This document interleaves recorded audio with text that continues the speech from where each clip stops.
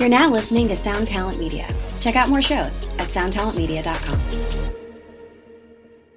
Today's episode is brought to you by Disaster Area Designs.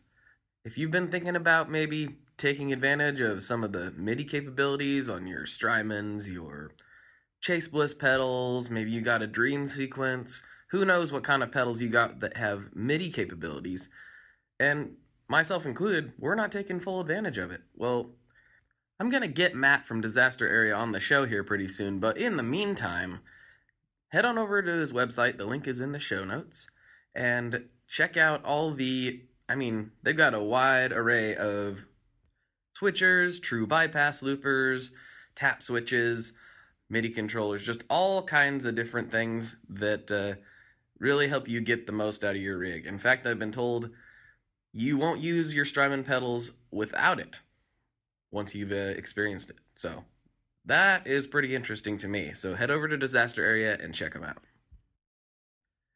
Real quick before we get into this episode, I just want to give a quick shout out to somebody who I've talked about in the Facebook group and talked about here and there, who's largely responsible for these episodes being able to come out, because my schedule's been crazy and he's been an enormous help, and that would be a Mr. Blake Kenny, who's taken on the editing duties for the podcast and made my life much easier in that regard. So big shout out to Blake.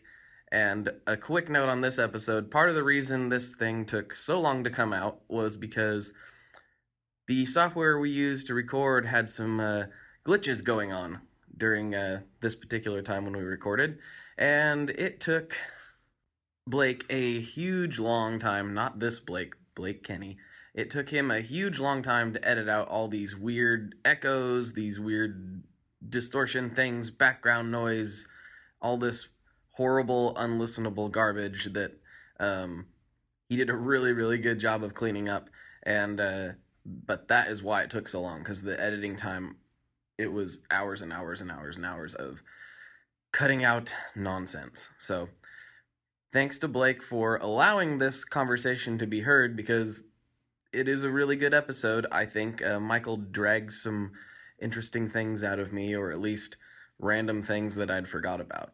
So that said, there is a little bit of this high-pitched, glitchy, weird thing that we just could not get out of there without making the rest of it sound just absolutely awful. So that does happen occasionally. Apologies for that. Also, it's very long, so hopefully you guys are prepared for lots of incessant rambling from me. So without further ado, on with the show.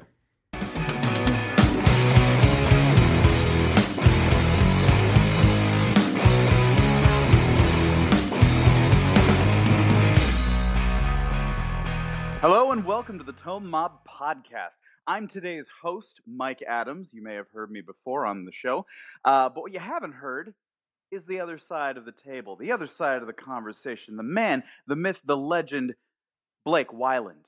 Today we're going to be putting him in the hot seat. Instead of having questions lobbed at me, I'm going to be the lobber and he will be the lobbee. And what I'm going to do is I'm going to dodge, like dodgeball. He's going to be throwing them, and I'm going to be like, that question?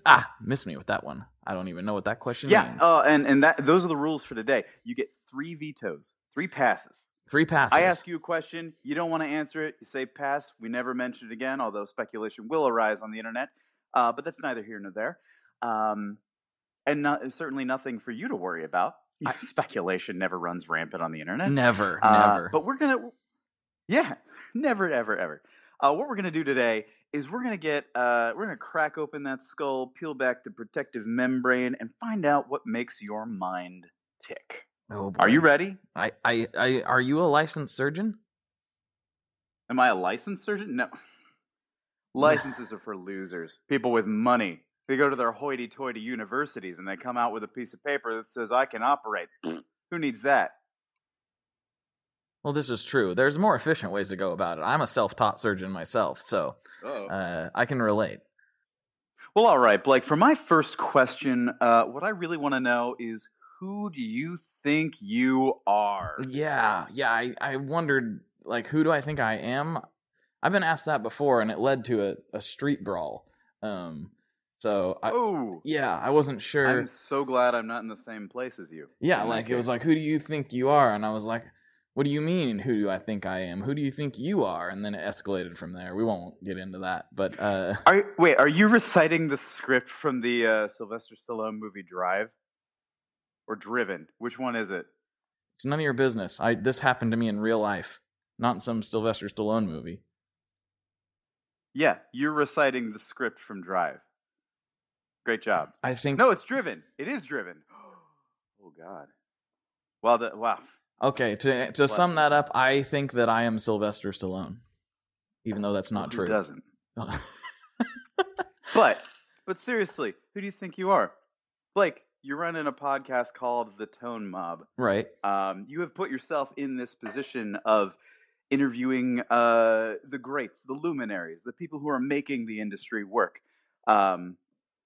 And you've kind of set yourself up for this like really wonderful set of opportunities to interview these people. And I don't know, what do you think is it about you that makes you the guy to do this? Who anointed you? Who put you in this place? Who made you president of Tone? Oh, the president of Toneville. That's really funny.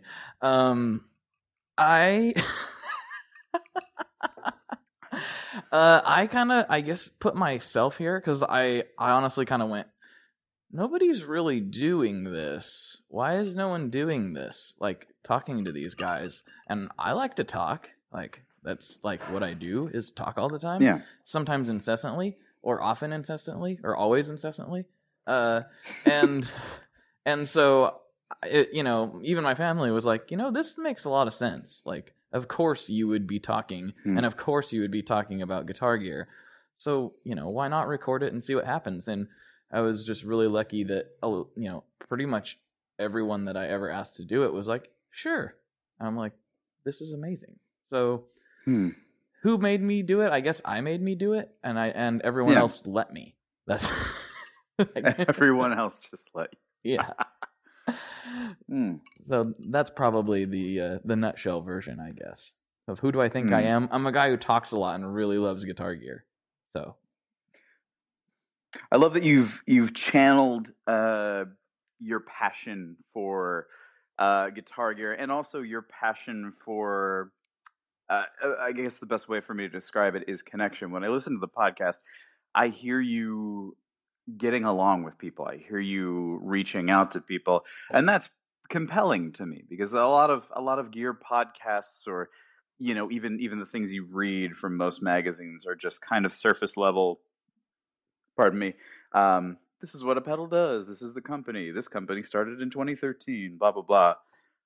But you're really unique in that you are reaching out to the people behind the brand or the people behind the product.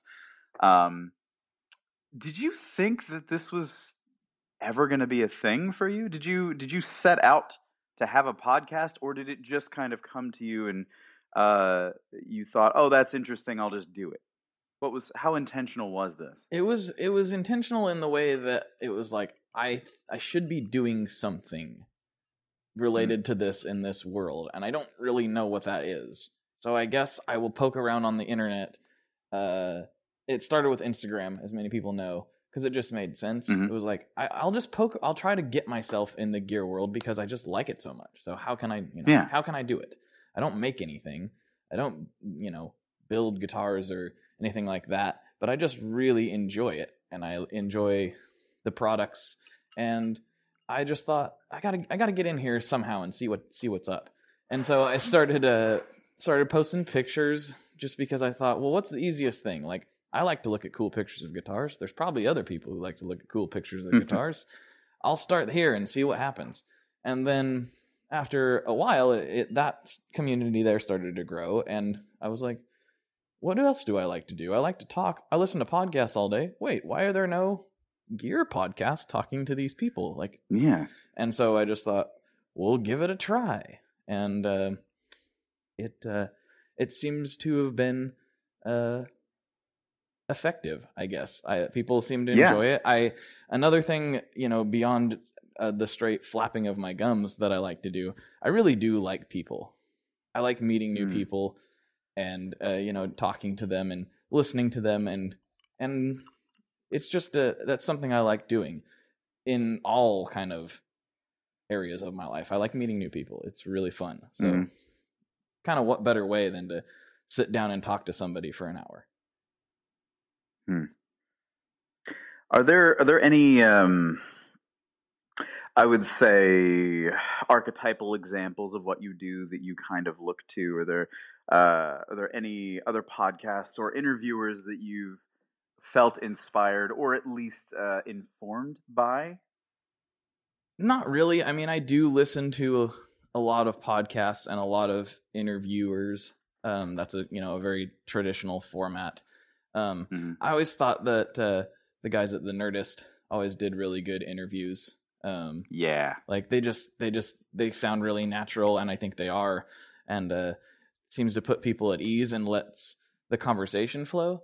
Mhm. So I would say that's probably the person that, or the show that I take the most inspiration from. There's some other guys kind of in the business world that are good interviewers too. Like Tim Ferriss. He's pretty good, but he can be kind of a blowhard, but he's a pretty good interviewer sometimes. And there's some guys like that I listen to too, but probably the Nerdist would be the closest to my style, I think. And probably the one I take the most inspiration from. Like, keep it light or go a little heavier, just see where the conversation goes and just let it happen. I mean, obviously they have questions and I have questions, but as you're fully aware, I don't always get to my questions because the conversation leads elsewhere. So that's where I let Sure it go. does. And that's that. What kind of preparation do you do?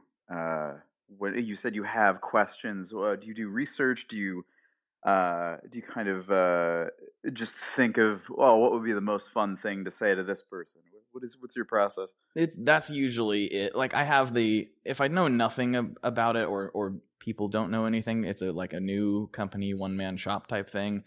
I have, the classic, like, tell me about your musical backstory, how to get you to, where you are, and that kind of thing. Sometimes I'll pick people's brains about their design process, or it really, really varies. But in the beginning, I had a firmer set of questions that I would try to get to and try to make a point to get to. But I don't really worry about that anymore. As long as we get to know the person and they get to say whatever it is that they really wanted to come on the podcast to say, then I consider the job well done at that point. So that's great. In a nutshell, it's loosely formatted. We'll put it that way. And prep work, not much prep work. In fact, if I don't know that much about somebody, even if it's somebody well known, I will try to not research them, because the conversation actually flows better, I find, when I'm genuinely finding out for the first time what this person's story is. I like that. I like that a lot. That actually kind of saves you from answering questions for people.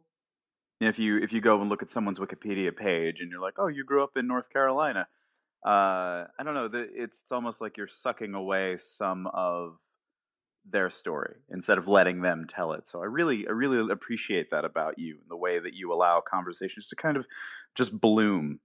So that's been it's been a really big help for me as I've been learning to interview, learning to write compelling articles about people, that kind of thing. So yeah, dude, I really appreciate that. Yeah, it's fantastic. Nice. I mean, good answer. Thank you. By the same token, I try not to go in and be like, oh, you do what again? I do want to know something. Like, oh yeah, you're Robert Keeley, and you made a compressor or something once. Like, isn't that right? I don't want to be that guy either. So I do want to, I try to look into what they're doing, but not necessarily where they came from or too much if I don't already know that. So, yeah. I try not to be completely clueless. Now, earlier you said that you just like people. You just like talking to people. Was this a thing that appeared early on for you? Were you a pretty talkative, outgoing kid? Were you reserved, quiet? What What's the story of young Blake? I was not at all quiet or reserved. I was loud, and I talked a lot to anyone that would listen. Or at least pretended to listen. Or if there was no one to talk to, I would talk to something. Whether it was my bear or my made-up pet mouse that didn't exist. Or what was your bear's name? I had lots of bears. It could have been any bear. Which bears? What bears did you have? Well, like teddy bears. I had a brown one. I'm trying to remember what the tag. It had a tag on it, and so I just used whatever brand name of the bear was for the bear's name. I think it was Gund, Gund, and it was just this standard brown teddy bear, and I called it Gund because it had that's what it said on the tag. That must be his name.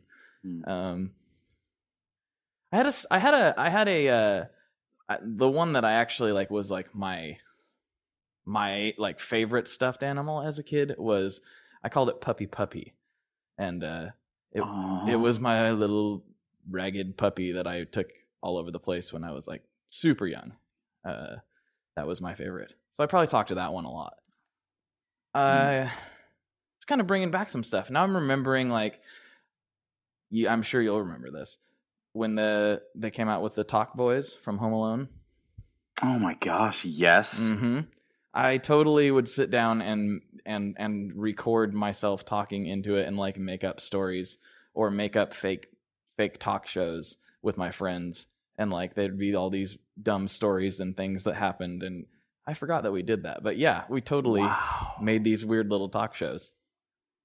So the podcast thing coming forward is really just a natural extension of your play as a child. That's really interesting, man. I didn't really... Wow. I kind of forgot that I used to do that until we started talking about what I did as a kid. And then it was like, wait a second, I used to talk into that Talk Boy all the time. So you did these like mock radio plays. Yeah, exactly. Or we'd come up with some idiotic, storyline of, my friends and I, and then we'd get into a quote unquote fight, and it would like, no, don't hit me with that baseball bat, type of thing. Yeah. So it was really stupid, but it was really fun. So that's really amazing. That brings back memories for me too, of similar things like recording intros to our favorite Nickelodeon shows. Yes. Or my neighbor Brian, when I was a kid, used to come over, and we'd get in trouble and then use a tape recorder to record my mom yelling at us because we thought it was hilarious, and we would go back and speed it up. Yes, of course we did. And God, we would just giggle the whole night, drinking Cokes and eating candy, and then just listening to Michael, just screaming in a high pitched voice. Oh, that's amazing. That's awesome. That's really incredible, man. Like that's pretty huge that you were able to take something that was part of your formational years, like your foundational years, and you've done something with it as an adult. Like you haven't denied that joy from yourself. You haven't like let go of it. Like so many of us get older and we look for a career, or we look for something to do to make money. And you're not saying you haven't done that as well, because we're all having that struggle. But you have kind of held on to something that seems pretty important from your childhood, and you've done something with it, and that's really commendable. That's beautiful, man. Well, yeah, thank you. And I mean, it's kind of nice talk. Like you said, when you have these conversations, sometimes it brings these things out, because I honestly had kind of forgotten about that. I remembered I had a Talk Boy, but I didn't really put much thought into what we used to do with it. But I mean, this was for a good probably 4 years. This was like a constant thing, and sometimes I'd do it by myself too. And then I would be the only one listening back, or I would force my mom to, and she would be like, yes, that's sweet. As any good parent would. Right. And now, thank you, Mom. I feel a little bit bad for doing that. But yeah, it's something I didn't really think about. So thank you for making me remember. Oh, well, you're welcome. That's what I do. I'm in the business of memories. What else did you do as a kid? So you talked into a talk boy with your buddies, made little mock radio plays. What else was young Blake all about? Well, definitely was always into like books. I read a lot of books. Mostly like horror fiction stuff, and that still is an interest to me currently. Goosebumps? We talking Goosebumps? Oh yeah, Goosebumps. I had all the Goosebumps. All of them. Oh yeah. Yeah. And Quick take. What was your fave? Ooh, that's a tough one. I really enjoyed the classic Night of the Living Dummy, and I actually had a ventriloquist dummy for a while. Creeped the pants off of me, dude. My cousin had a ventriloquist dummy. I did not go near that thing. I still have it, actually, now that I think about it. Oh. Yeah, where is it? Oh. It's in the attic somewhere, I think. But I'm pretty sure I still have it. I gotta Leave find it there. Lock the door. Don't look for it. It will kill you. No, we were tight. Oh, you guys were tight? Yeah, we were tight. Yeah. That's what you think. That's how dummies work. You think you're tight, and then murdered by a knife Well, that's true. in the hand of a dummy. I don't really want to to be more specific about that. Right. Or the dummy had me murdered, maybe? I don't know. Or you were just murdered randomly and the dummy was locked upstairs in the attic because he should be, and he couldn't do anything to save you. Yeah, that's right. Maybe he would have been able to rescue me. Sorry, Charlie. Yeah, that's the twist. That's the Shyamalan twist on that. Is that the Night of the Evil Living Dummy actually was an okay dummy. He was okay. He was totally. He loved you. Yeah, he was a great dummy. He loved you, and you locked him away because he's creepy, and he knows he's creepy. But he didn't. I was never creeped out by it, ever. Wow. Yeah, lots of people were. Like guys would come over and be like, "Dude, can you like turn that thing around? Like it's creeping me out." Yeah, firmly in the lots category over here. Firmly in the lots category. No thanks, buddy. So yeah, that was something I had. I always wanted to play guitar because my dad played guitar, so that was another like interest of mine. I had like a little ukulele that I just hit. I didn't play it. I just hit it, you know. But so I was always super interested in you know, I'd see, you know, live music occasionally, and it just intrigued me that people were able to do that. Like, whoa, people, like, it's not just coming out of the radio by some magical celebrity. People actually can make music, you know? Wow. So, yeah. Was your dad an active player? Did he have a band or anything, or did he just play at home for He just kicks? played at home for kicks for the most part. He did play in a few bands off and on, but for the most part, that was like something he still continues to do. Just like now he's actually like pursuing some songwriting stuff, which is awesome. Good. Awesome to me, and they're really good. And so yeah, he was mostly a home acoustic player, and that still is the case. But he really enjoys it and likes guitars, and so that was a big part of my fascination with guitar, I believe. I imagine having guitar playing going on in the house when you were growing up kind of set the tone for you in a lot of ways. I think so. It just like, and it was always also like, hey, can I play that? No, you can't play it. You don't know how to play it. You're, you know, you're 7, and this is expensive. So I had to wait till I was older to actually get my hands on it, to where he knew I wasn't going to destroy it. Basically. How old was that? Probably like 12, somewhere in there. 10. I played piano for a while. I think we talked about this on an episode with you, but I played piano for a good while, and then my piano instructor, I kept trying to bring her these like rock songs to play on the piano that weren't piano-based rock songs, and she was finally like, well, you know, perhaps you should learn to play guitar, because you keep planning to play, you know, guitar-based music. And I was like, it's a good point. And we wrangled this old 70s like Takamine that was in the family that wasn't being used, and I kind of started on that. And it was actually a really nice guitar. So yeah, I don't remember. I didn't maybe start playing my dad's guitars on the semi-regular until recently, because I pretty much had my own for most of the time I was learning. Or one that was considered to be mine to learn on, I guess.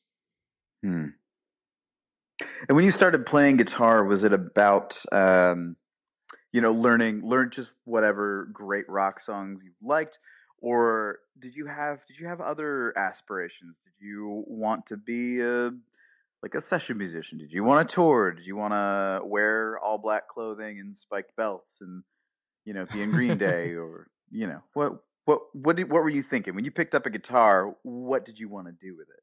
I just wanted to make music. I kind of knew, like, I always thought like going on tour might be fun, but I knew from like early teenage life, or early teenage years, that lifestyle was not for me at all. Like that is just, it's cool, and I'm glad so glad for the many touring musicians that do that, because then I get to go see them. But I just knew that lifestyle was never going to be for me. I just wanted to make music. It's kind of general, but that's the truth. Like, I just wanted to just create things and have an outlet for things. And that was really the big push. Whether anybody listened to it or not, if it can just be for me, that's fine.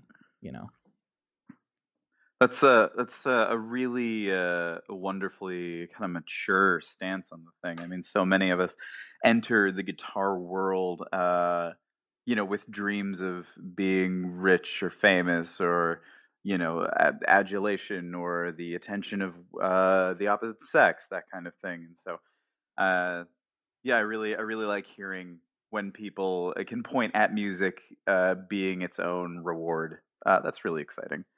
I wanted to know how, as a father yourself, are you planning on passing on the music torch? Are you making strides in hopefully a burgeoning interest on the part of your child? I don't want to force him into anything that he doesn't want to do, because that was never done to me. And I've seen it done to other people, and it doesn't look fun. No. That said, it's like, well, he already has an amplifier named after him, and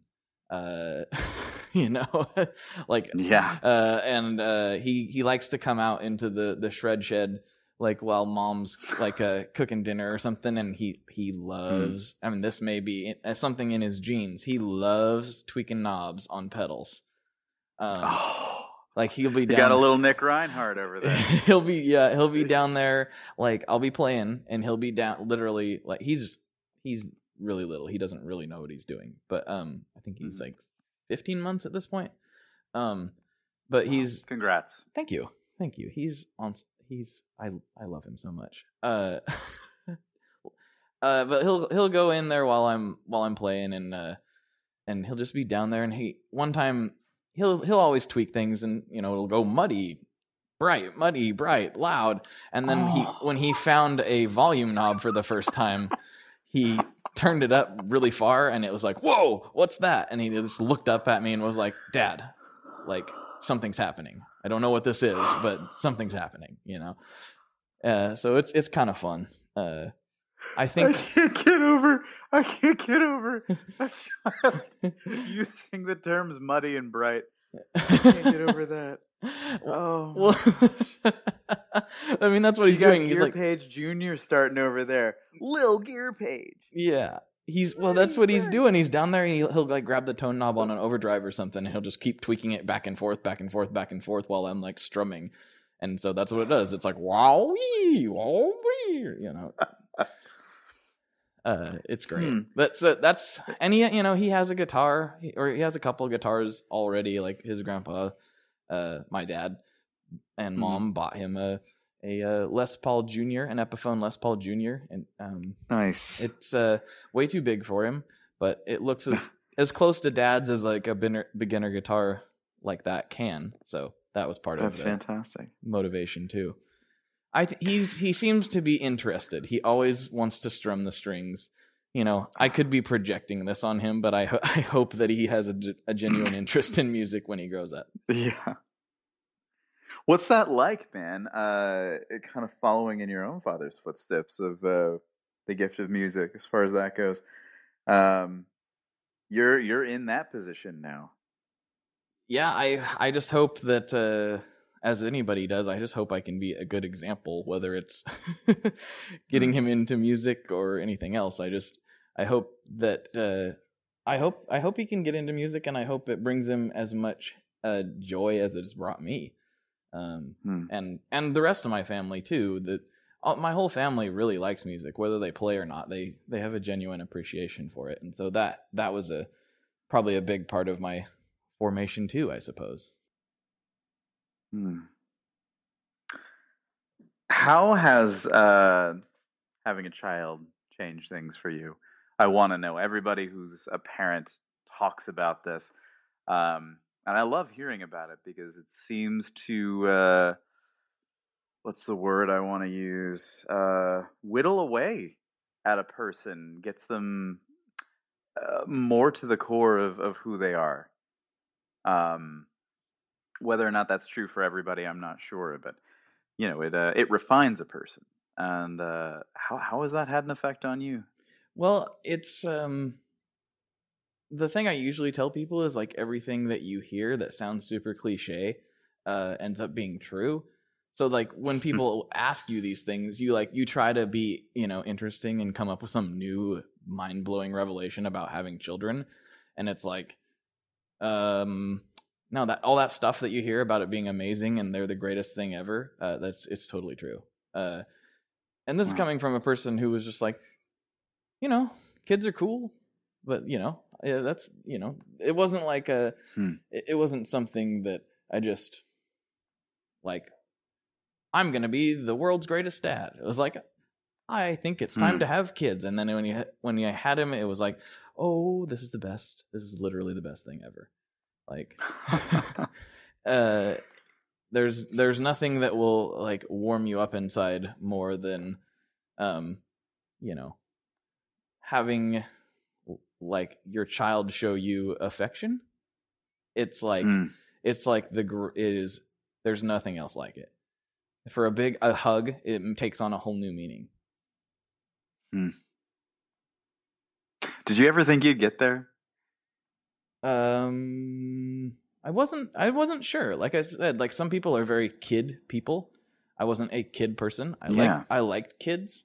I had a blast with kids.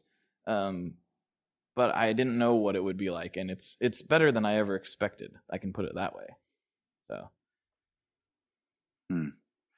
How did you meet your wife? My wife, so I was friends with her brother growing up. That's probably how I kind of got to know her, like, first. And then it just kind of evolved. I stopped being a sissy, and I finally asked her to date me. After, like, a year of probably knowing that we liked each other. So. Oh, wow. Yeah. Or maybe not that long. Maybe it just felt like that long. But it was quite some time before I just stopped being a wimp. You said you were friends with her brother. Was this growing up as kids, or was this just later in life? What's the? Oh yeah, growing up as like teenagers and stuff. Yeah. Well, so you knew that you liked each other for a year. I don't know if it was actually that long. Maybe I'm just making that up in my head. But it was some time. It probably wasn't actually a year. Maybe it just felt like a year, which as a teenager that could have been a week. But I really don't know the exact time frame, but it was a while.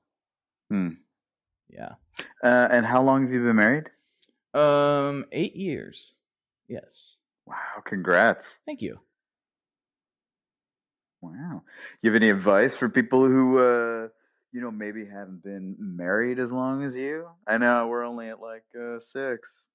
So we got a lot to learn. We can look up to you guys. Man. I am the last person on the face of the planet that should be dispensing marriage advice. That's for sure. My wife can. Fantastic. My wife can fully attest to that. But I think the most important thing, I guess, is just to have respect for each other. That would probably be el numero uno. That I guess that's the best. I did not expect it to go here. That's probably the best I can do in the advice department. I just thought I'd ask. Okay. Wanted a little help on that front. Mm-hmm. I think I'm okay at marriage, but I could always get better. That's the story of that's how it. Yeah, that's another thing. You can always be better for each other. You can always be better. So, what is your wife? Does your wife have a vocation, career? she's a mama. She's a mom. Yep, Which is a valid career and she vocation. always wanted to be. So that I'm glad. Wow, that's great. Yes, it really is. It's actually amazing. It really is. It that is a huge it's a huge, I don't know what you want to call it. It's just really awesome. End of the story. End of story. Mhm. Fantastic. It's a great place for an interview to go. End of story. That's all I got to say about that. Pretty much. Well, that's great. What's your wife's name? I don't know her name. Oh, her name's Lynn. Lynn. Yes. True story. That is my dad's middle name. Interesting. There's lots of Lyns. I've seen male and female, and it's like, It's one of those names that to me that just it can go either way, and it's totally fine. Yeah. Kind of like Jesse. Like it can be fine either way. Jesse could mean a guy named Jesse, or could be the lady cowboy from Toy Story. Exactly. Could be. I'm having trouble coming up with a third, but it could be anything else. It could be a guy cowboy who robs trains. Well, I want to get too specific over here. What? So it can be a guy cowboy, but he has to rob trains. Well, Blake, I guess he doesn't have to rob trains. He could be Uncle Jesse from Dukes of Hazzard. I guess he could be that guy. Or, I mean, you just skipped over Uncle Jesse from Full House. I don't know how you managed that. Well, no, I didn't skip. I was going in chronological order here. We start with Jesse James, and in the order of important Jessies, I think it goes, Jesse James, and we got Uncle Jesse, and then we got Uncle Jesse. For a minute, I thought you were gonna talk shade on Uncle Jesse from Full House, and I was gonna brandish my fists at you. Never. I would never ever have anything bad to say about John Stamos. Guys, he's good. He's a beautiful man. He is. Well, yes, gorgeous. In fact, too good looking to live. Some would argue. That's what my dummy would say. Here nor there. What'd you say? That's what my dummy would say. Oh, please don't bring your dummy up again, dude. Oh, I can't even. I'm having terror-filled visions. Especially the Goosebumps movie had to center itself around the dummy, and that was especially difficult for me. As much as I like Jack Black, the dummy was a little out there. he was creepy. Yeah, he was gonna get Mike. Super creepy. Mm-hmm. Well, let's come a little bit forward in your life. Okay. So or backward. We can go either way. This is a little loosey-goosey. I apologize. No. I wanted this to be hard-hitting, and I feel like I'm not hitting hard. Oh, don't hit me too hard. I'm a softie.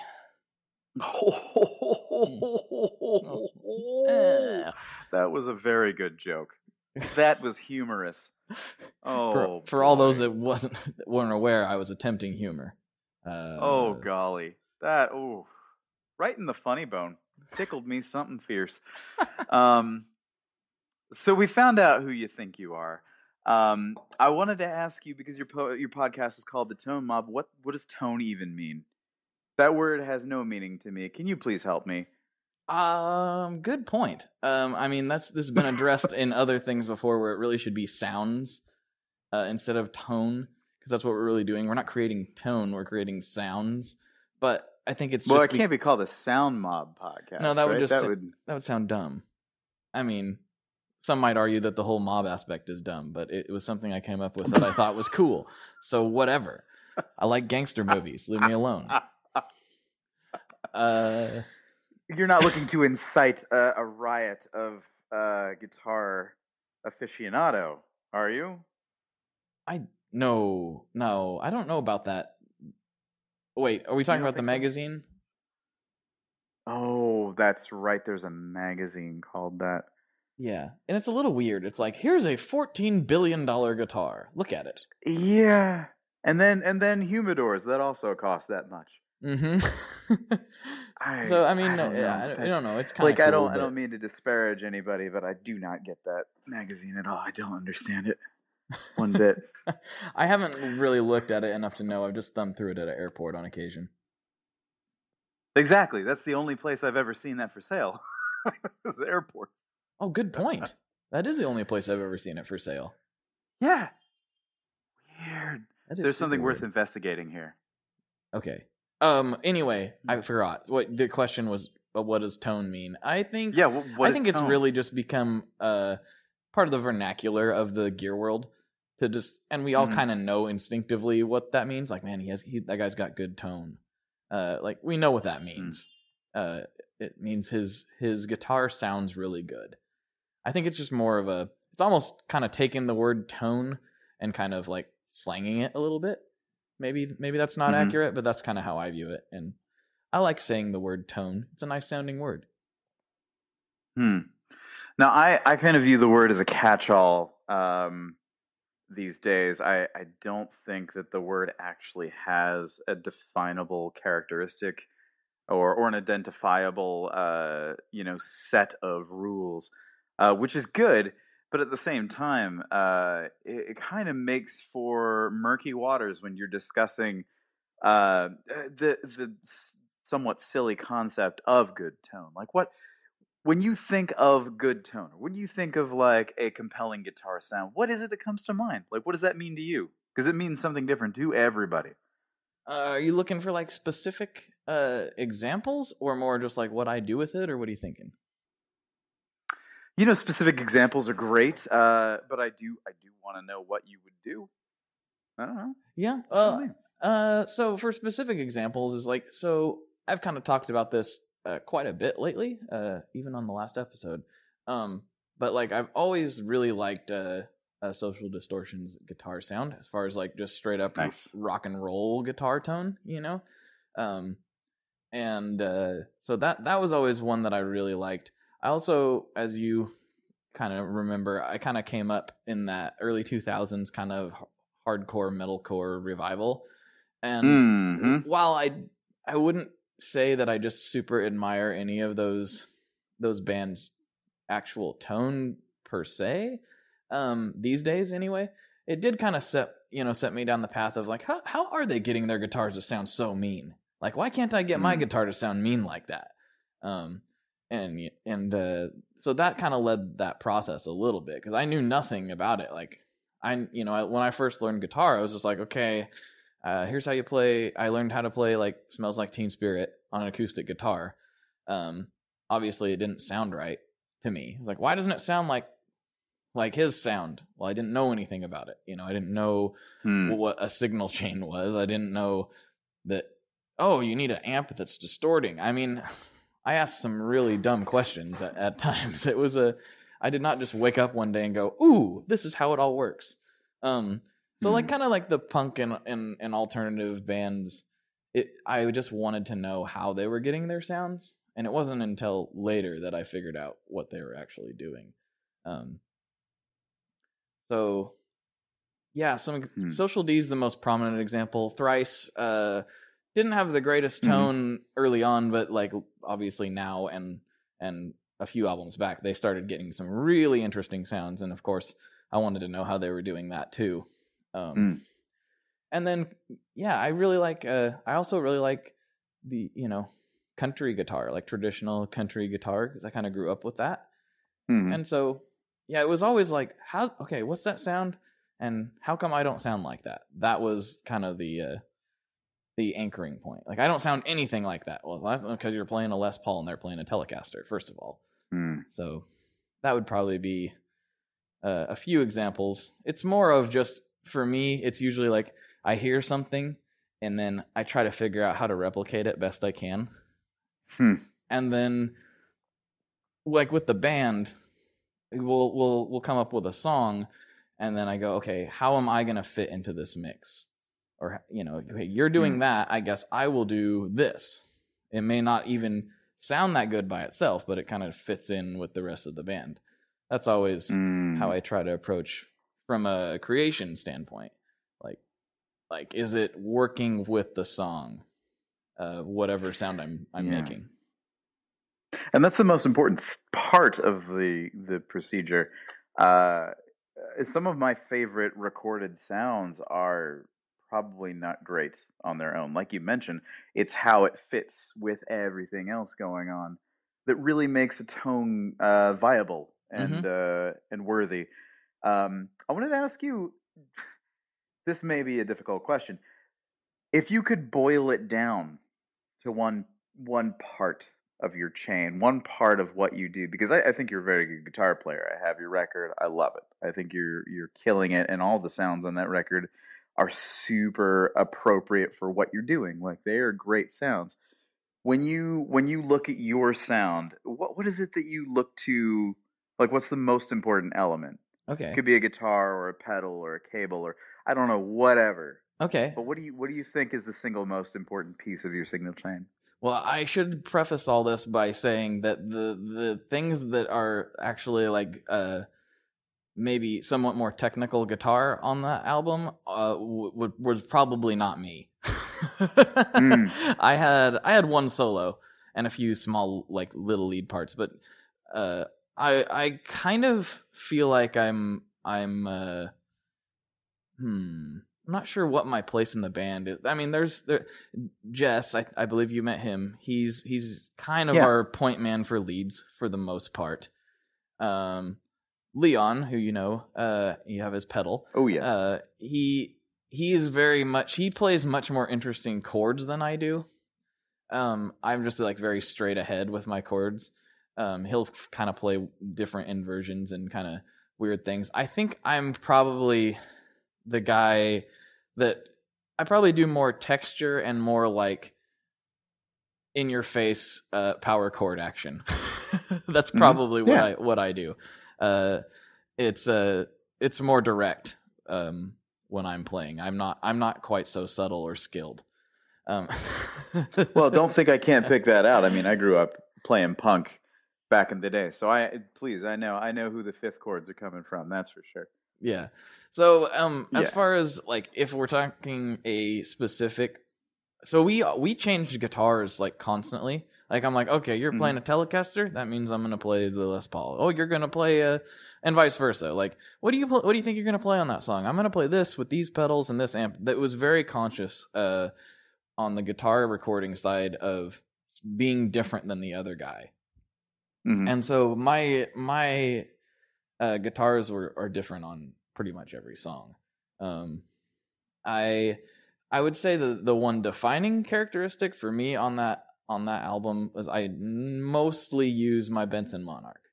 And I think as much as I love guitars and in all their glory, I really do think that if you can only spend your money on one place, having a good solid amp is the most important thing. That's my general consensus. Because if you have a amazing guitar plugged into a amp, it's going to sound eh. If you have a okay guitar in an amazing amp, it's probably going to sound pretty good.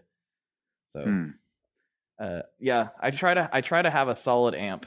It doesn't, and that doesn't necessarily mean it has to be expensive. You just need a good sounding amp, and I think that's the base of your sound. Sure.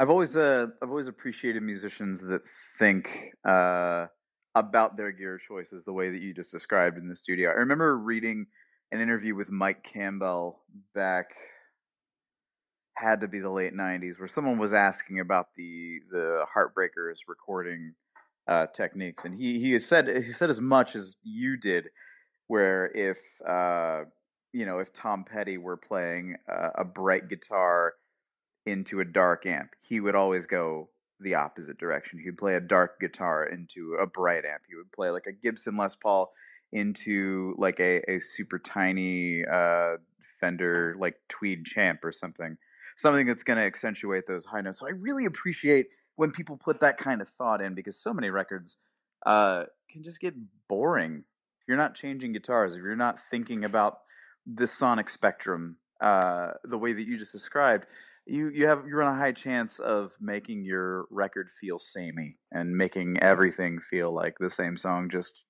repeated 9 times. So, was that always a thing that you did, or was that a relatively recent realization? That was the most we've done recording in the past, but that really was my first, like, okay, we're gonna make a real record, like that we actually really worked hard on and practice for as much as we could. I wish we could play more often, but we just don't get the opportunity. But we worked on it solidly for quite a while, and it was a very conscious effort. Like, we all took off work to go in the studio for 5 days and record it, and we had a set date, and we're like, we gotta have our songs done. So it was the first actual serious attempt, and there again, it wasn't really for any other reason than for us to be able to have a record that we were happy with. We're not touring with it or anything like that. It's just there for people to listen to if they would like to. But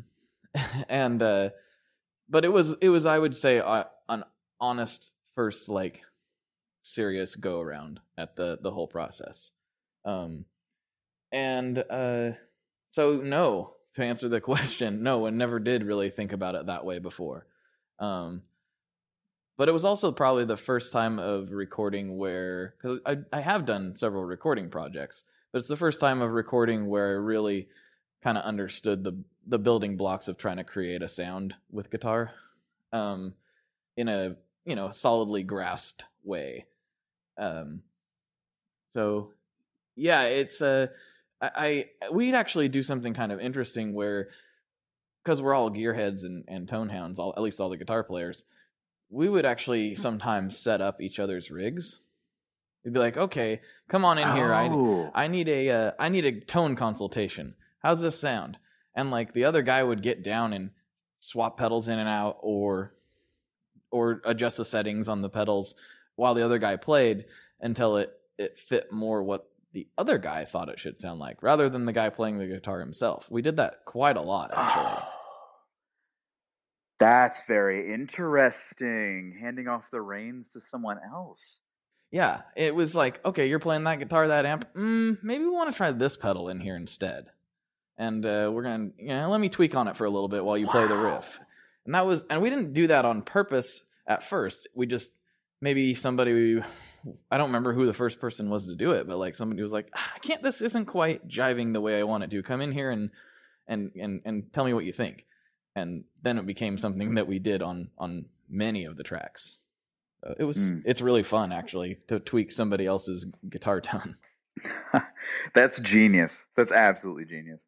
I'm sure that opens up a lot of doors that you wouldn't have opened on your own, or ideas that you just would never have come up with, or settings you would probably avoid generally that all of a sudden worked because someone else tweaked the knobs for you. Mm-hmm. Yeah. Is there, switching gears a little bit, is there a piece of gear that you just don't get? A piece of gear that I don't understand the appeal of? Yeah, there's a few things that kind of tick that box for me. I don't really get, I shouldn't say I don't get it, it's just not for me.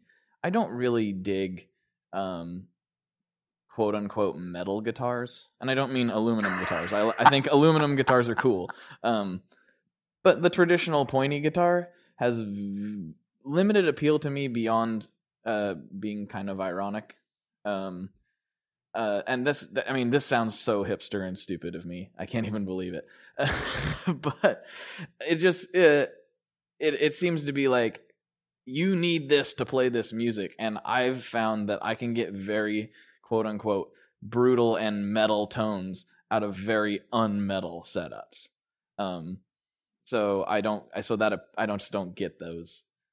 And that people make them work. Like, I'm not saying, there's lots of guys that have really good sounds that kind of play traditional metal rigs. I like this hardcore band, Cancer Bats, and oh yeah, they have great full, thick, sustainy, guitar sounds. And last time I looked at their rig, which was several years ago, it was a very classic, EMGs into a diesel or something. It may have changed, but that's what I remember seeing now. And that's just not my jam, but I think they sound great. I also think you can get similar, or even, in my estimation, somewhat better sounds using more passive pickups. You know, I think passive pickups just they work better dynamically for me. I understand there again. I understand the appeal. It's just, in my opinion, I don't need them to get super brutal if I want to. So you prefer to take a less beaten path when it comes to finding those sounds. Not all the time. I mean, I think if you're gonna play some sweet country licks, you kind of need a telly. Sure. But for heavy music, yeah, I kind of like, for heavy music, I like playing my Rickenbacker 360. Whoa, that's cool. Yeah, it just sounds right to me. It sounds better. Like, I think it sounds okay clean. And maybe there's something wrong with my guitar. I don't know, but I think it sounds okay clean. But it sounds great with a ton of fuzz and a ton of distortion. Wow, I think we need a video of you covering Thunder Horse with that guitar. I think a lot of people are going to have trouble believing you getting brutal tones out of your Rick, but I, for one, love having my preconceived notions challenged. All right, I'll give it a try. I don't know if I can play that song exactly, but I can at least. Oh well, we'll pick something heavy. Go for it. All right, I can do that. Actually, show us what you're made of. There's probably some clips floating around, I mean, somewhere, of where I'm not really showing what guitar I'm playing. But there's just a ton of fuzz, and there's a good chance, if it's like super fuzzy and dirty, that there's a good chance I'm playing my Rickenbacker. Wow, man. That's really fun. I always respect people that try to make cool sounds with non-standard gear. That's really fun. And that was an accident. That wasn't on purpose. I got the Ricky and I really liked it, and then I found out the more dirt I poured on it, the better I liked it. That's very interesting. I love that. Love that. You're going somewhere that a lot of Rick people don't go. That's really exciting. Kudos to you. Oh, thank you. You've earned my admiration. Finally. After all this time. Man, it took so long. But yes. Yeah, well, I'm a stickler. I'm a stickler for performance. And you finally nailed it, buddy. Oh, thanks, man. Yeah, you're welcome. So you created this podcast. You have worked on various recording projects. You started playing guitar when you were 12.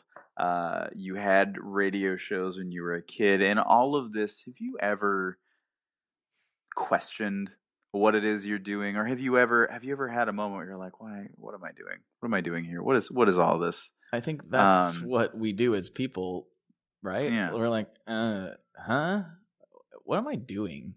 I think that's just a person thing.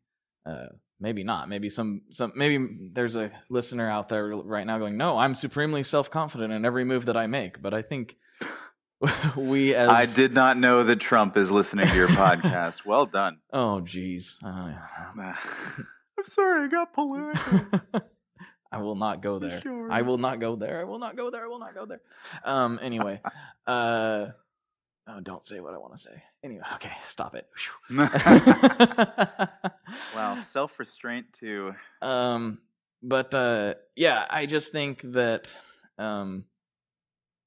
that's what most people do. They, you don't just question every move you make. Like, if you got to turn left to go to the local burger place because it's over there, you're not going to question whether or not you have to turn left. But as a whole, I think it's probably healthy to sit back and go, maybe that wasn't the right move. I think it's always a good thing to take a few steps back and kind of just like really check out what you're up to and make sure it's congruent with what you feel you should be doing. So, well, what is your goal? With the whole project type of thing. Yeah. What's your aim here? Well, now that how do you measure that against these struggles, against success, definable success? What do you call your end game here? I don't know if there is an end game per se. I would like to be able to somehow morph this into a project that I work on every day and am able to, kind of support myself and my family off of. I have some ideas of how that may take place, and if it doesn't, it's okay. It's still, the rewards have been really nice from it, just from like getting to meet cool people and hear their stories. And then the best thing is when somebody will email and be like, you know what, thanks for doing this. It really helps, break up the monotony of my day. And I'm like, that's like the best reward that anybody can hope for. But as far as an end game, I just kind of like to expand the community, bring more people, more cool people in, and no dumb people. We don't want any losers coming in here. You're telling me losers go home, yeah, right? Losers get out of here. But all you people listening are clearly not losers. And nerds too. No, we're nerds. We need all the nerds we can get. We absolutely are. But yeah, I think it keep on trucking, because it's taken many an interesting turn that I didn't see coming. I would say that, yeah, the big end goal is to try to be able to, whether it's via Tone Mob or via some other avenue that presents itself, to be able to do stuff in the gear world full time. So I shouldn't say like, I don't want to just like build this up into something and then sell it to Podcast One or whatever. That's not the goal. I want it to continue its natural progression and kind of see what happens as we go along. But I would like to work in the gear world full time at some point. Well, you mentioned expand the community. What's your vision for that? Well, how would you expand the community of Tone Knob? I think that what I'm doing seems to be working. There's people joining the mailing list every day. There's people joining the Facebook group, following on Instagram.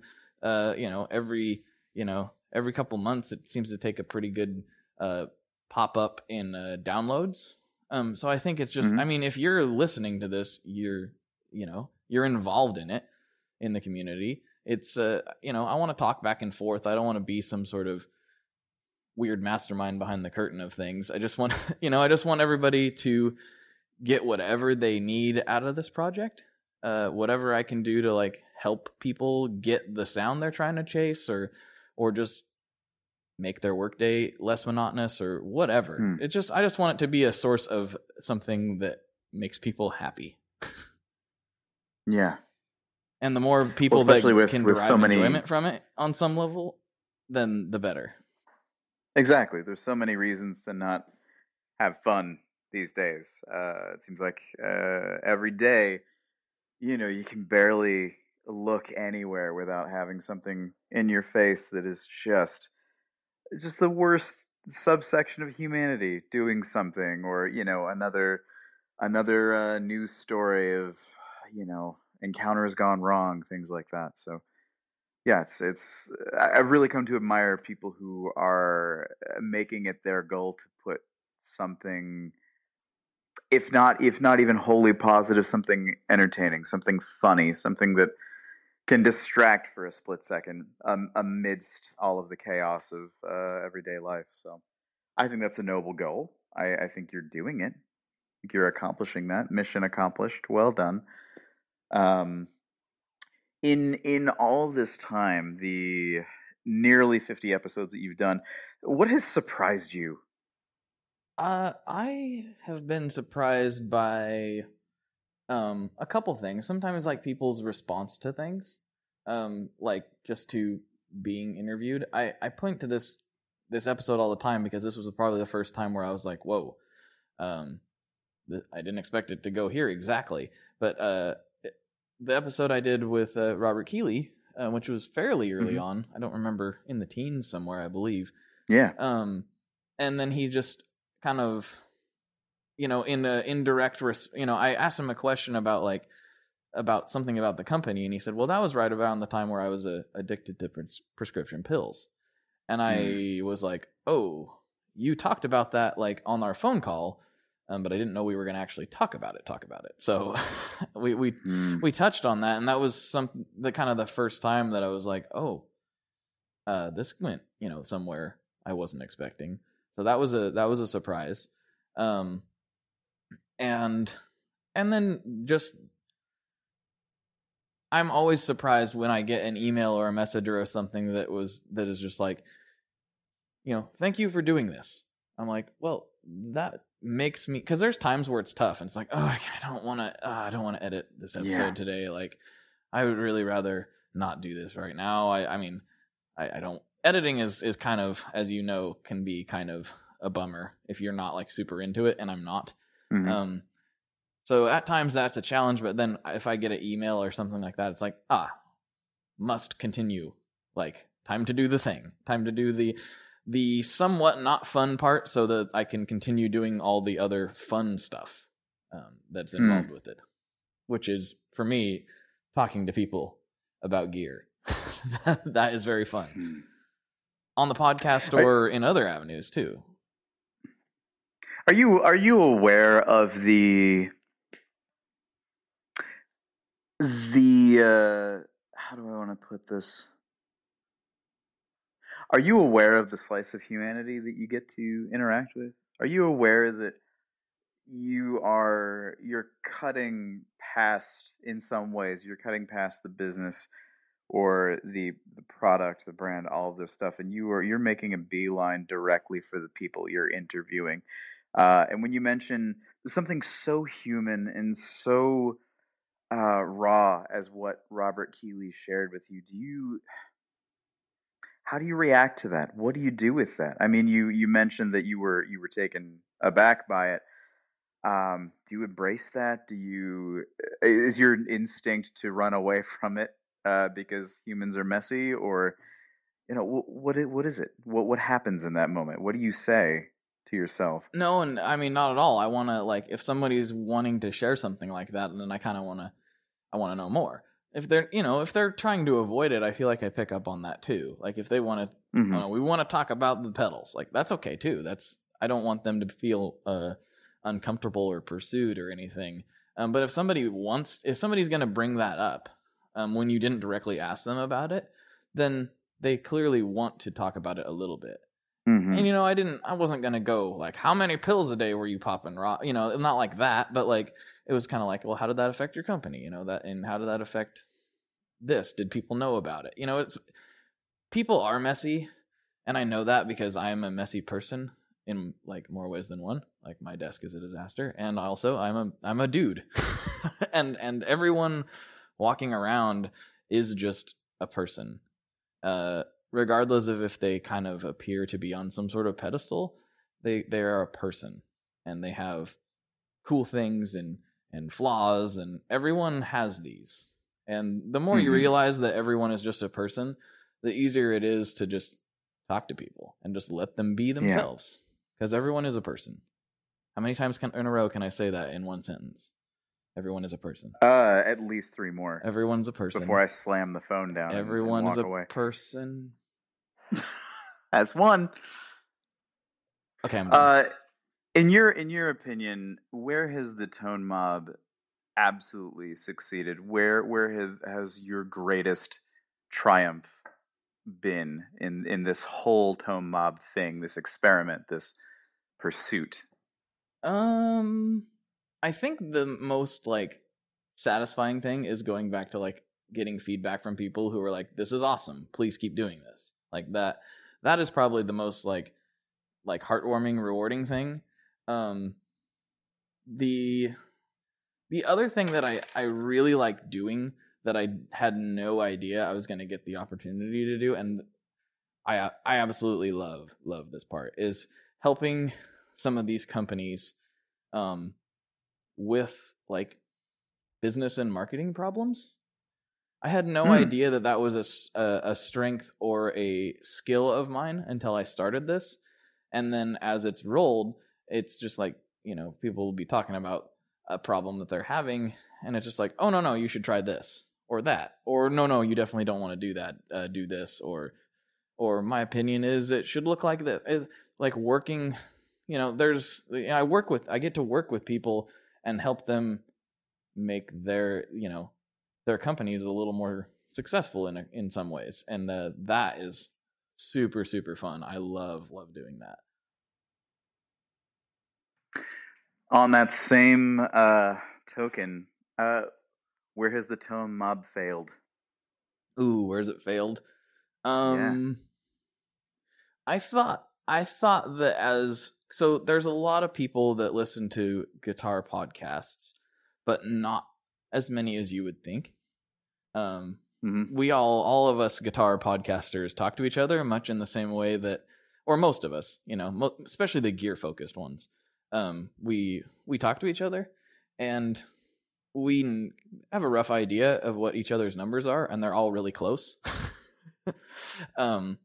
So I think, I look at in some ways, I'm like, okay, well, I got like, this many thousand followers is over here and this many over here. When clearly they're not all listening to the podcast. I wish I could somehow, if it's not their thing, it's not their thing. I feels like the percentage of gear nerds who actually listen to a podcast is rather small in comparison to how the gear nerds who like to absorb other forms of media. And so I don't think I would say I've failed at it, but I haven't succeeded in, and I'm talking about not just for my show, but for all of our gear focused shows. I'd really like it to just get a bump in the audience across the board, because I think it's a really, obviously I'm biased, but it's a really valuable and interesting form of media. And if more guitar players knew about it, it would probably be better for everyone involved. So that's probably the biggest one. Is the listener base is pretty good size, but it's not to where I think it could be, based on some other niches that have podcasts with many more listeners. So that's kind of my initial thought anyway. That's good. It's good. Good, man. Let me ask you this. Let me throw this hot take out at you. What would you like to see change in the gear world? That's funny that you said that, because that is one of the things I would like to see change. is to get more gearaholics listening to the gear podcasts. That would be something, and that's very selfish of me, but that's something I would like to see change, because it's kind of, it can be a little bit like when you think about like, that guy's got a ton of YouTube views, then it takes more involvement. Maybe I'm wrong, because I don't watch a lot of YouTube. I do watch demos and things, obviously, but I usually go to YouTube with a purpose, and it's either to watch a specific thing, a pedal demo or whatever it may be, or to learn a specific thing. So it's like, I need to know how to tie a slip knot or something, and I go click, okay, there it is, I now know, and then I hop off.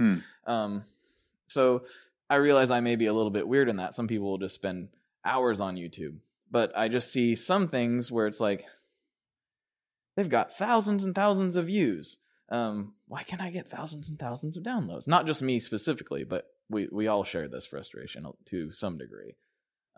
Sure. So I would like to see more gearheads listening to podcasts. That would be my selfish goal. You mentioned that you watch demos. Do you honestly get a lot out of them? Depends. It depends on the demo. Some guys I really do. I really like Jay Leonard J's demos, because he's an entertaining person, and because I like watching him play. And then I feel like he does a good job of describing things. A lot of guys do. It can be difficult to. I will say this: if I see Just Nick do a demo, he's a much better player than me. But if I sit down and watch one of his demos, I feel like I pretty much know if I'm going to like that pedal or not for 99% sure. Because he just goes through everything. And some people are like, oh, his demos are so long. I said, yeah, but I know for a fact whether I'm going to like a pedal or not based on his demo. And sometimes I'm like, no, that's not for me. I don't need to buy it now. That's good. Do you feel like there's such a thing as too much playing in a demo? Too much playing? Yeah. It depends on the pedal. It can be, if it's a super complicated pedal with many, many different sounds in it, then you want to hear them all, then it's hard to do it too much. But if it's a 3-knob overdrive that only has, a certain amount of sounds, then yeah, you could definitely cut down the length. Well, I know I often feel like there's too much talking in some videos, but what I'm really getting at is the temptation that a lot of demo people can't seem to resist is to play just 1,000 notes all at a time. And I never end up feeling like I can hear what the pedal's actually doing, or when they just start right away with the pedal on, for instance, and you can't compare what the clean sound is like without the effect, that kind of thing. Right. Yeah, I think that just comes down to following the demo guys that you like. Sometimes they just don't. The guy you like may not have that demo up, but there's probably certain ones that you like better than others, and I don't know. I feel like any of the guys that are really good, pretty much they pretty much get the point across for me. It may not work for everybody, but the guys that I like, I know what that pedal sounds like. So yeah. And there's several. There's lots of demo guys I like. Obviously we all came up on, it sounds kind of funny. We all came up listening to Andy Martin play, on the PGS demos, and it's just kind of went from there. But there's a lot of guys doing good work, and then there's some guys who just point their cell phone at the thing and call it a day, and I don't really care for that. So anyway, I don't know if I answered that question or not, or if I just said a whole bunch of random thoughts. No, you're all good. You'll edit it later. It'll make yourself sound good. It's fine. Let's backpedal just a little bit, and I don't want to keep you for the entire evening, but I'm having a grand old time listening to you just articulate the innermost parts of your spirit. That has been lovely. Whoa, I didn't even look at the timer. I didn't realize how long it's been. Oh, yeah, it's been forever. Wow, we're way over the time. I wonder how many people are still listening to this random nonsense that I'm spewing. You could edit out that 20 plus minutes that you spent talking about Master and Commander. That would be great. But I love that show. I love that movie. It's so good. The depth and the way they filmed it. Okay, I won't get into it again. I'll stop. Russell, though. Russell. What a hunk. He's a total chunk of boy. Oh, that man. Oh, you ever heard his band? No, I haven't. I knew he had one, but I've never listened to him. 30 Odd Foot of Grunts? No, but I like that name. I forgot that's what it was called. Yeah, I didn't. Etched into my memory. Can't forget. 30 Odd Foot of Grunts. That sounds like it's some sort of like, is it like, what's he doing, like a crust punk thing? Who, what? Russell Crowe. Yeah, I mean, that's what that... No, it's like funky folk, bluesish rock, something. Yeah, I'll investigate later. There's acoustic guitars and ballads. Does anybody say hey? Was that? Oh no! I think he came before the whole hey ho craze. Oh, okay. Started. Not that I have his record or anything, but I don't think you're going to hear a lot of hays and hoes, at least in the style of the day, like you will from so many of our artists out there. Hey, ho. Blake, let me ask you this. Let me throw this one out there. Okay, I'm ready. When's the last time you had a really good laugh? Oh, when's the last time? I laugh a lot. Yeah, but no, like a laugh, like a real good, hard laugh. When is the last one of those? It's probably whenever my wife, it was probably like a day or two ago, she sent me a video of my son making some really funny sounds. And I had a deep belly laugh.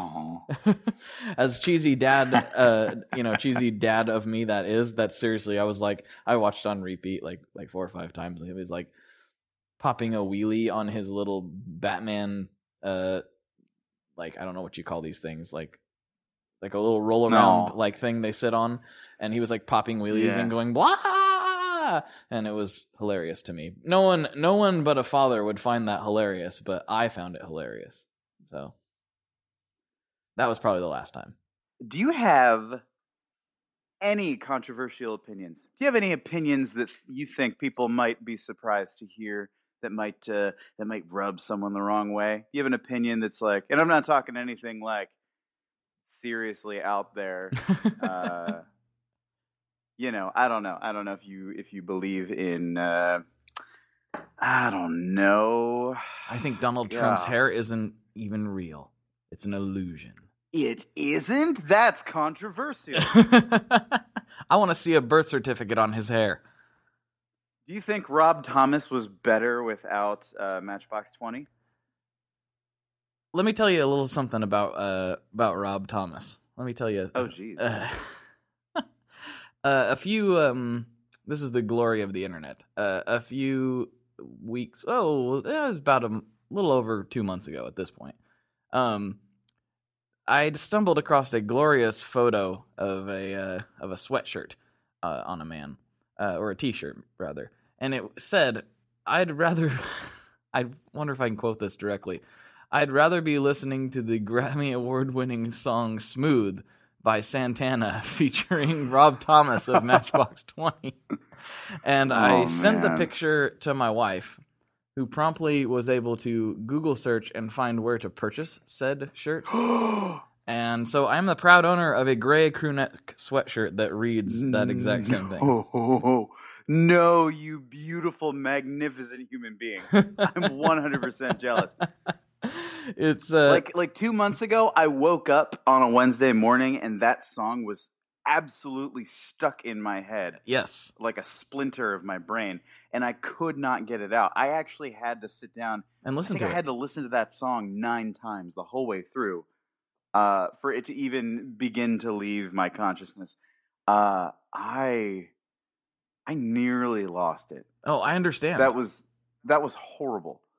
Oh man, and it's not necessarily a bad song, but it's just so bubblegum. If you have the phrase "Give me your heart, make it real," or else forget about it over and over in your head, you are going to go mad. Oh, I agree. It was a thing. Like, did you talk about that on the internet anywhere? Because it seems like I seen that first, and then I had to do the same thing, or maybe. I know when I seen the sweatshirt. I think I posted a video of myself crying, I think is what happened. Okay, because I was beside myself. I did a lot of stuff that I wouldn't normally do. I signed up for magazines that girls were selling from down the street. I went down to 7-Eleven and I said, those hot dogs that have been on that spittoon or spit roller for ages look delicious. I'll have 5 of those. I was a man without purpose and a man driven to madness by the musical stylings of Rob Thomas and Carlos Santana. I can understand. It was a heck of a day. I got a good photo to send you of me wearing that sweatshirt. I'll send it to you later. Dude, you just text me photos of you at all times. That's fine with me. Anyway, but back to the controversial opinion. Like, do you have anything in your life that you? Well, let me give you an example. Let me give you an example, and then you'll feel safer to come out of your shell. How about this?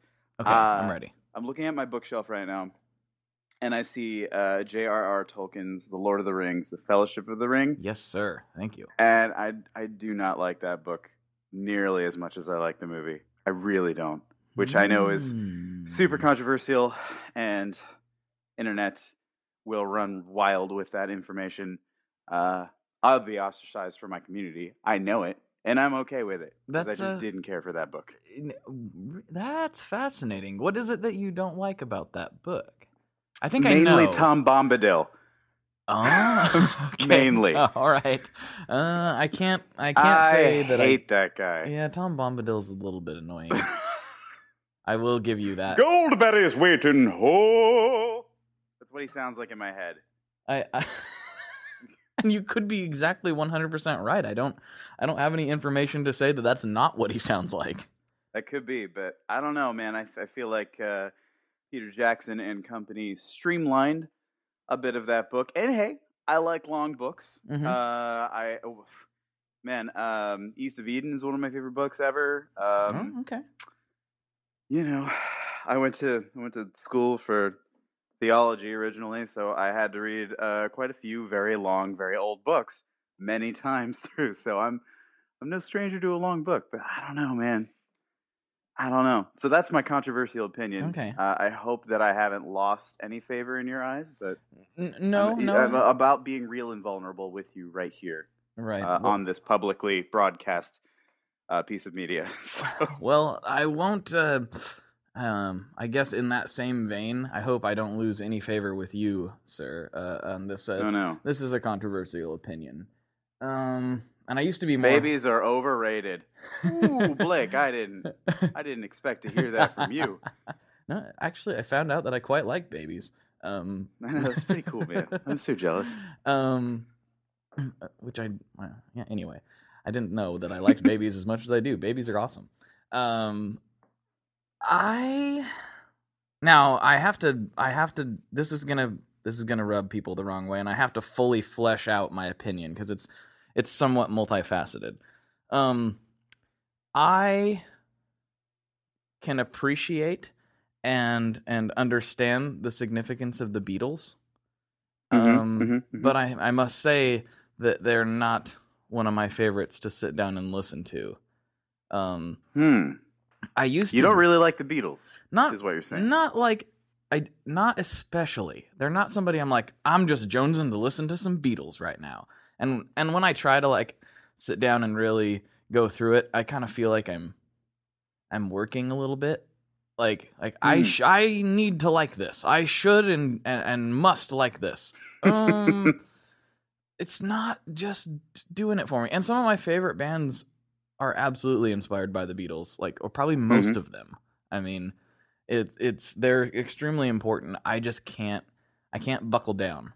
Now, back in my punk rocker days, when I was a punk rocker, I was like, the Beatles, they're overrated. Well, at that point, I hadn't even really gave them a fair shake to know what I was even talking about. I was just trying to be a punk rocker and be cool, and I was really just being a moron. Raging against the system. Yeah, the oppressive weight of 1960s pop. I get it. Exactly. I hear it, man. Exactly. But then I was like, you know what? If I'm gonna have an opinion on something, I should really actually have a real opinion on it, not just one based on the hits. If that makes any sense. And so I dug in and I was like, okay, all right, this makes sense. I get it now. That said, one of my favorite songs to jam with the band, Helter Skelter. So, are you if you were to say I like Beatles, would it be early or late term? There's gems I think in the whole category. If you were forced to wake up one morning being absolutely bombarded by a song, Rob Thomas style for me, a la Smooth, which Beatles song would you want to be subjected to upon waking up? What do you think you would be able to stomach? It's a tough choice. It's either going to be Helter Skelter, or in a completely different vein, and this might throw people for a loop, is Eleanor Rigby. Eleanor Rigby is a tight song, bro. Yeah, that's a good song. That would be one of those two. Helter Skelter is one of my favorite songs to play, though. I love playing that song. We also rock it super hard, super hard, way more aggressively than what it should be. Well, you guys are a bunch of tough rock boys. I believe that. Oh, I believe it. So tough. Yeah, we're so It's tough. so tough. Yeah. So tough. I'm so tough. Ouch, that hurt. Yeah, that I love that song. So I guess as far as controversy, yeah, that'd probably be that especially fits in with the musical, kind of landscape of this podcast. Yeah, I'm not a giant Beatles fan. That would be it. Wow. Yep. Does not care for the Beatles. Yeah. Super, ultra, mega controversial. It is. I'm wondering how rioting many. in the streets. Yeah. Cars being firebombed. Doors locked. Oh no. I don't know. That said, what's gonna happen when this comes out? Man, if I could play I will say though, if I could like sit down with Sir Paul and write a tune, that would be a dream come true. So I bet he would write a tune in like 2 minutes. I know. It would be such a quick meeting. I know. Oh, Rod, come on in. Oh, ring-a-doo. You're like, hi, I'm Black. Oh, good to meet you. Here's a song about you. And then you would... I don't know. There once was That's a man with you a get podcast. ushered into a room and then quickly ushered out after he sang about you. Yeah, he would be like, he doesn't really like my band, but he wants to meet me anyway. Oh, he thinks he's got great taste in music, eh? Well, listen to this. And you're like, no, I still don't really care for that, Sir Paul. I'm sorry. Well, he's more of an up-tempo kind of guy. Okay, listen to this. Whoa. And then you're like, no, it's still not my cup of tea. I just don't like the sum total of your creative output, sir. Well, it makes me kind of sad. I don't know what's... I don't know. I'm losing my mind. Oh, that was hilarious. One more note on Sir Paul. One of my favorite things I've ever seen was the Dave Grohl Sound City documentary. Oh yeah, love that movie. And one of the coolest parts of that is when, he's writing. First of all, that song they did together was absolutely jammed. So there's that. Mm-hmm. But when they're all in there jamming together, and they're like, man, I wish it could always be this easy. And he's like, it is. Wow. Like, okay, if you're Paul McCartney, it is always that easy, I guess. What are you doing wrong? Mm-hmm. Like, it is always this easy. You guys are losers. What's a Foo Fighter anyway? So that's a question for another podcast. I actually know the answer to that, but I'm sure you do too. Yes, I do actually. Oh yeah. Mm-hmm. Ooh, it's the oh my gosh, the unidentified flying object. Yep. Thing. Yep. The pilots would refer to the UFOs as Foo Fighters. Oh, that's right. That's right. Yeah. Yeah. I don't know why they came up with that term, but I know that that's where it came from. And now we have Dave Grohl and his wonderful band. I think I heard Dave talk about that in an interview back in the 90s, and I haven't thought of it since. Well, I actually learned about that before I even listened to the Foo Fighters. I was probably like 10 years old, reading through these I read a lot of like I said, like horror fiction. I actually belonged to this subscription book club that Scholastic put on for quite a while. Oh. It was like $12 a month or something, and Scholastic books were the best. Yeah, it was fantastic. It was called the let me think about this. It was called the Thrills and Chills Club, and it was for like young kids and like preteens basically, and for like $9 or $12 a month, something like that. Which I like mowed lawns to get because I loved this club so much. They would send you like 3 or 4 books and then like this magazine, and it was all centered around spooky stuff, and I just loved it. And then one of the series they had was like exploring like kind of like modern day supernatural mystery type things like UFOs and Sasquatch and the Bermuda Triangle and things like that. And they would have this little, probably like 60-page book, and one of them was all about UFOs, and that's where I first heard the term Foo Fighter. So I knew what Dave was talking about the first time I heard the band. Do you think Dave got it from a Scholastic book? Do you think Dave was a member of the Scholastic Book Club? Well, no, he's much older than I am, so I'm sure he heard about it from some other source. Well, but his money spends just like yours. That's just like my 9-year-old self? Yeah. That's true. It could be... Was there an age range? Was there a limit? No, I think anybody could get it, but it was like done through, they'd have the book fairs at school. Yeah, you just hang out at a school. No big deal. It's this long-haired guy hanging out at school. Anyway, I don't know. Maybe he did read the same book. I'm guessing he read a different book because this was like, I don't know. I don't know what kind of books Dave reads. Maybe I should get him on the podcast and ask him. Well, yeah, good luck with that. I hope that works out. And I'm sure that he would love to spring for an interview with you. He seems like a nice guy. I bet he would.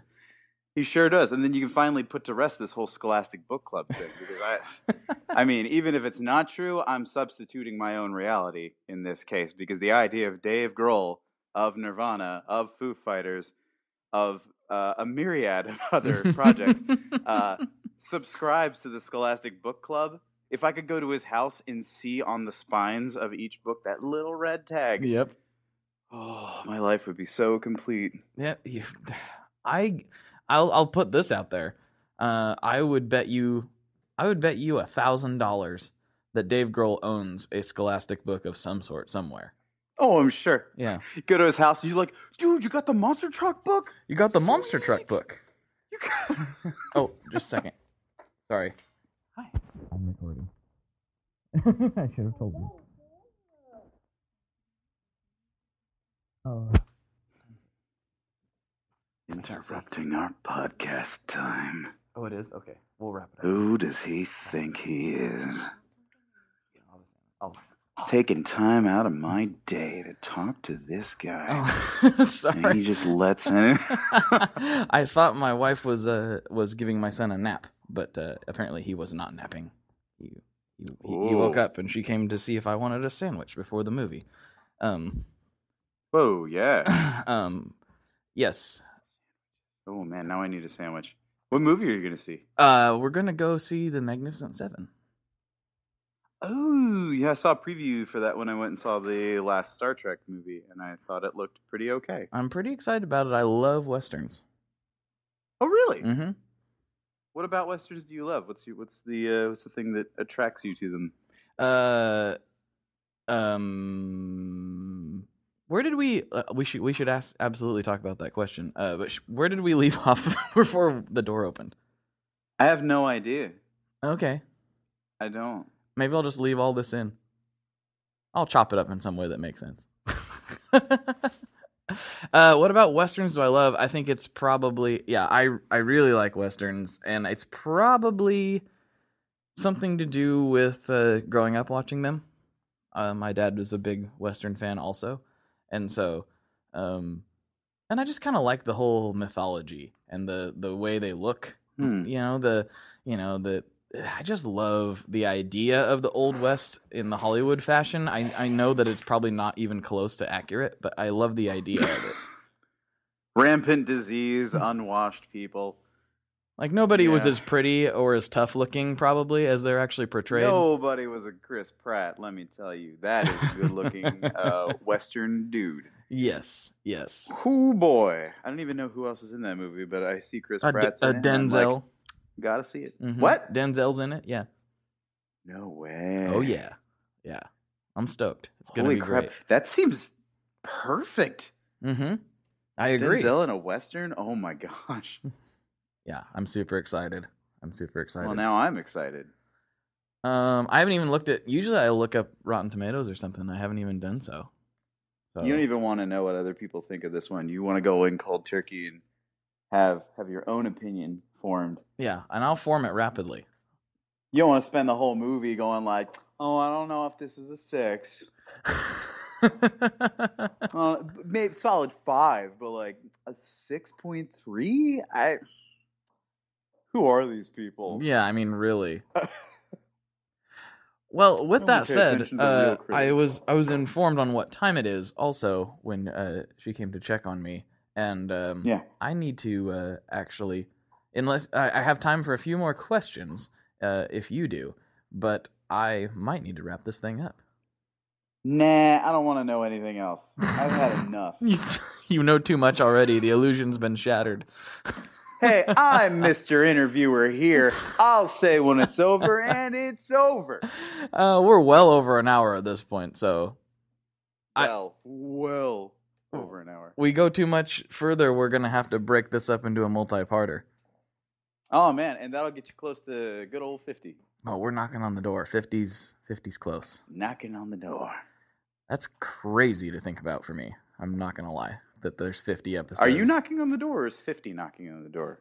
Are you knocking, or is 50 going, can I come in? No, I think I'm knocking. Is it time for me yet? I think I'm like, hey, 50, will you get here already? Or no, I'm waiting for 50 to knock on the door. That's what it is. Wake up! Yeah.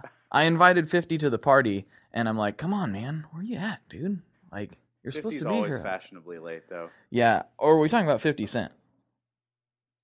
No, I invited 50 Cent to the party. You don't say nothing about my boy 50 Cent. Right. Don't you dare. No, I invited him to the party. He's not here yet. I'm wondering where 50 Cent is. Wow. Mm-hmm. Blake also controversially believes that 50 Cent is always late to parties. Wow. Well, I mean, I think I've heard enough. I don't have to explain myself. I've been spending this whole podcast explaining myself. I'm done explaining myself. No. Well, I just hope you don't have to explain yourself to Curtis. His name, right? Yeah, Curtis Jackson. Curtis Jackson. I just Googled it to make sure I was right. Thank you, brain, for keeping that in there. Yes. Don't know why I needed it, but it came in handy. Yep. Today, your brain knew that one day you would need to recite the name Curtis, and in this particular format, so it filed it away for you. There you go. Curtis. Wow. Wow. That's some foresight.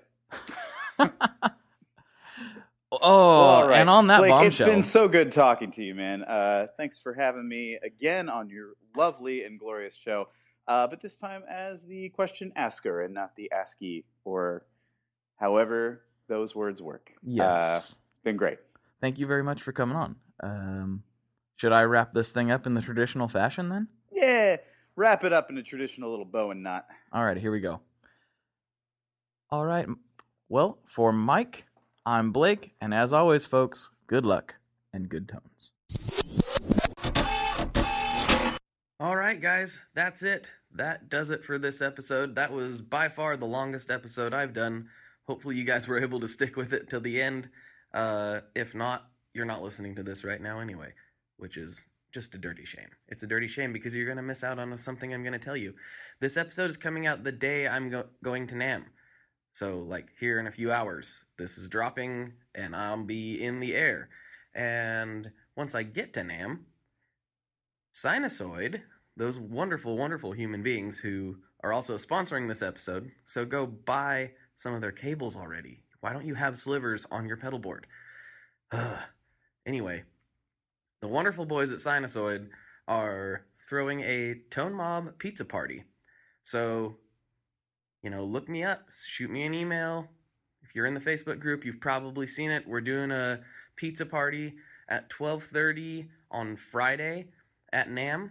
And if you're a cool kid, you'll be there. So be one of the cool kids. Come hang out, chat on some pizza, and I might hand out a prize to somebody.